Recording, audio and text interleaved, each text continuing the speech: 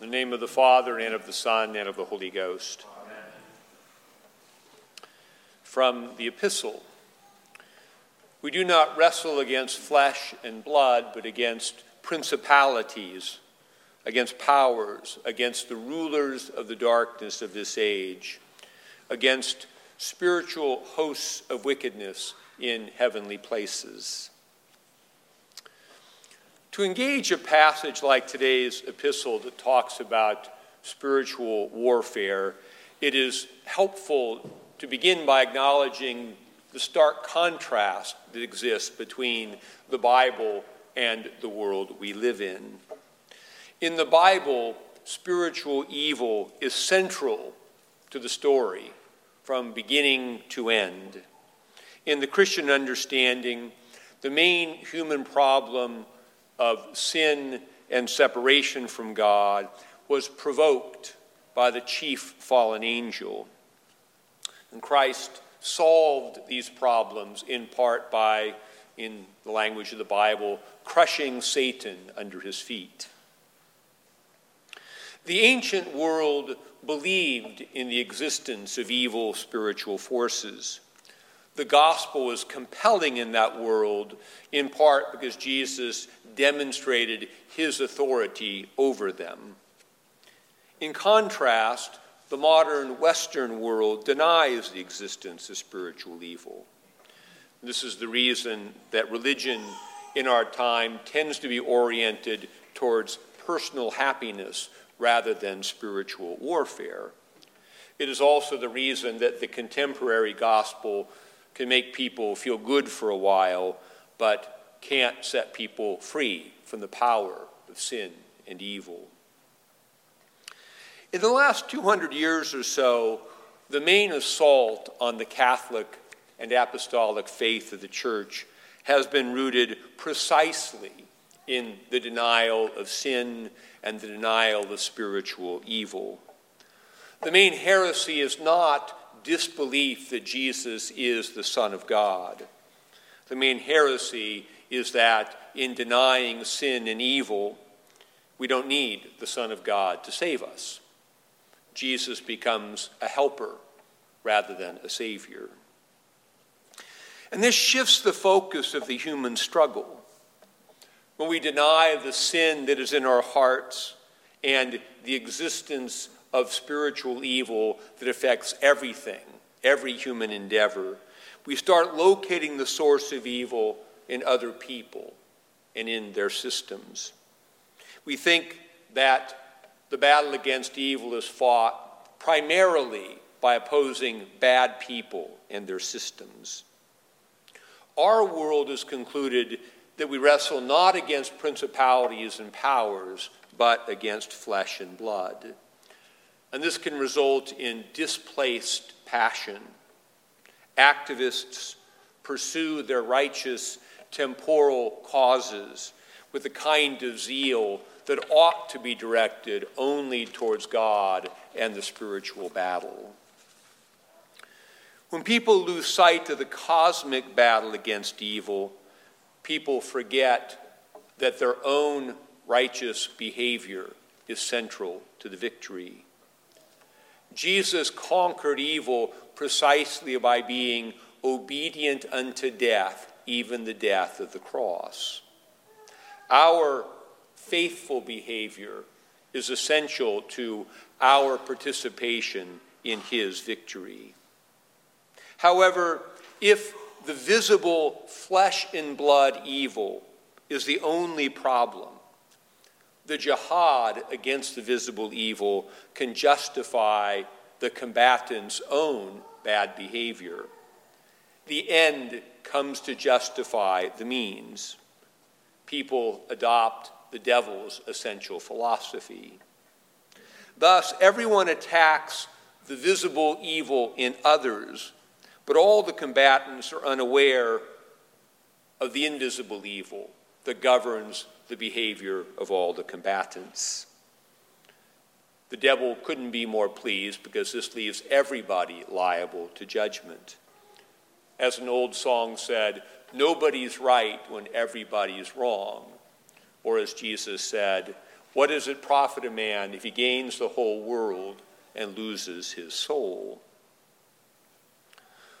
We can test our faith by asking, what battle are we fighting? In baptism, we were asked, do you renounce the devil and all his works, the vain pomp and glory of the world with all covetous desires of the same, and the sinful desires of the flesh, so that you will not follow nor be led by them? We answered, I renounce them all, and by God's help will endeavor not to follow nor be led by them.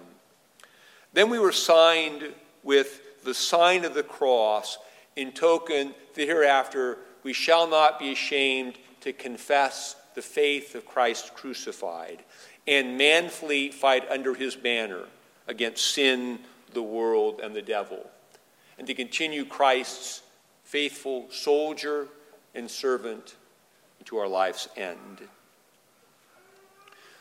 The principal goal of this battle is to maintain our innocence, to be, in the words of the New Testament, blameless in the day of our Lord Jesus Christ. As I mentioned in a sermon a few weeks back, blamelessness is not the same as moral perfection. To be blameless is to stay connected to Jesus, who cleanses us from all sin. Our primary temptation is to be drawn away from our life in Christ and our service to Christ, so that we begin to serve some other thing which becomes our idol. And the test of idolatry is this: is something or some result in this world more important to me than being faithful and obedient to Jesus? Or to put it another way, are we willing to sacrifice and let go of things we want in this world in order to be faithful? The primary thing Jesus has done for us is to restore the relationship to God that we lost through sin. This is what it means to be saved. The primary thrust of the devil's temptation is the attempt to pry us away from God and bring us back in the condition of serving the world, the flesh, and him.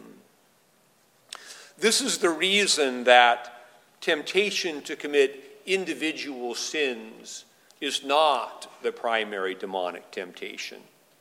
The devil has two principal roles. He is the tempter and he is the accuser.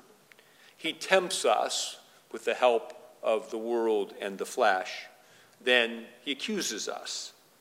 And the devil is not interested merely in our guilt.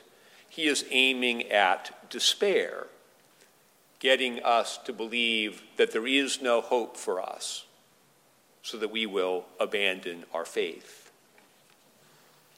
This is why continual confession is essential to our blameless state.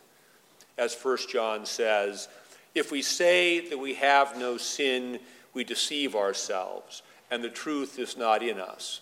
But if we confess our sins, God is faithful and just to forgive us our sins and to cleanse us from all unrighteousness. As we stay connected to Jesus through the habitual practice of repentance and faith, we are justified. Jesus defends us in the heavenly court and dismisses the devil's case. In the beautiful words of Romans 8, who shall bring a charge against God's elect? It is God who justifies. Who is he who condemns? It is Christ who died, and furthermore is also risen, who is at the right hand of God, who also makes intercession for us. For I am persuaded that neither death nor life, nor angels, nor principalities, nor powers, nor things present, nor things to come, nor height, nor depth, nor any created thing shall be able to separate us from the love of God, which is in Christ Jesus our Lord. The victory over sin and evil that we have in Christ helps us to understand the nature of our spiritual battle. We do not need to conquer the forces of evil. Christ has already done that. We need to hold on to the victory he has already won for us. This is why the goal of the battle in the epistle is to stand. Put on the whole armor of God that you may be able to stand against the wiles of the devil. We are protecting the life we have been given from the forces of evil that want to bring us back under their influence.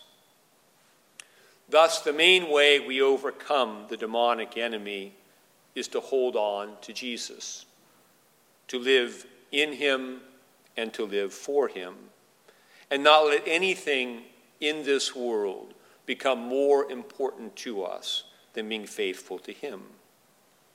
When we fall, the main way we combat the enemy is to return quickly to receive the grace of forgiveness and restoration. The various forms of armor mentioned in the epistle, being girded with the truth, practicing righteousness, living out the gospel of peace, holding on to faith as a shield, being defended by the word of God and constant prayer, are the various ways we put on Christ through the practice of spiritual disciplines, so that we will be able to, in the words of the epistle, withstand in the evil day, and having done all, to stand.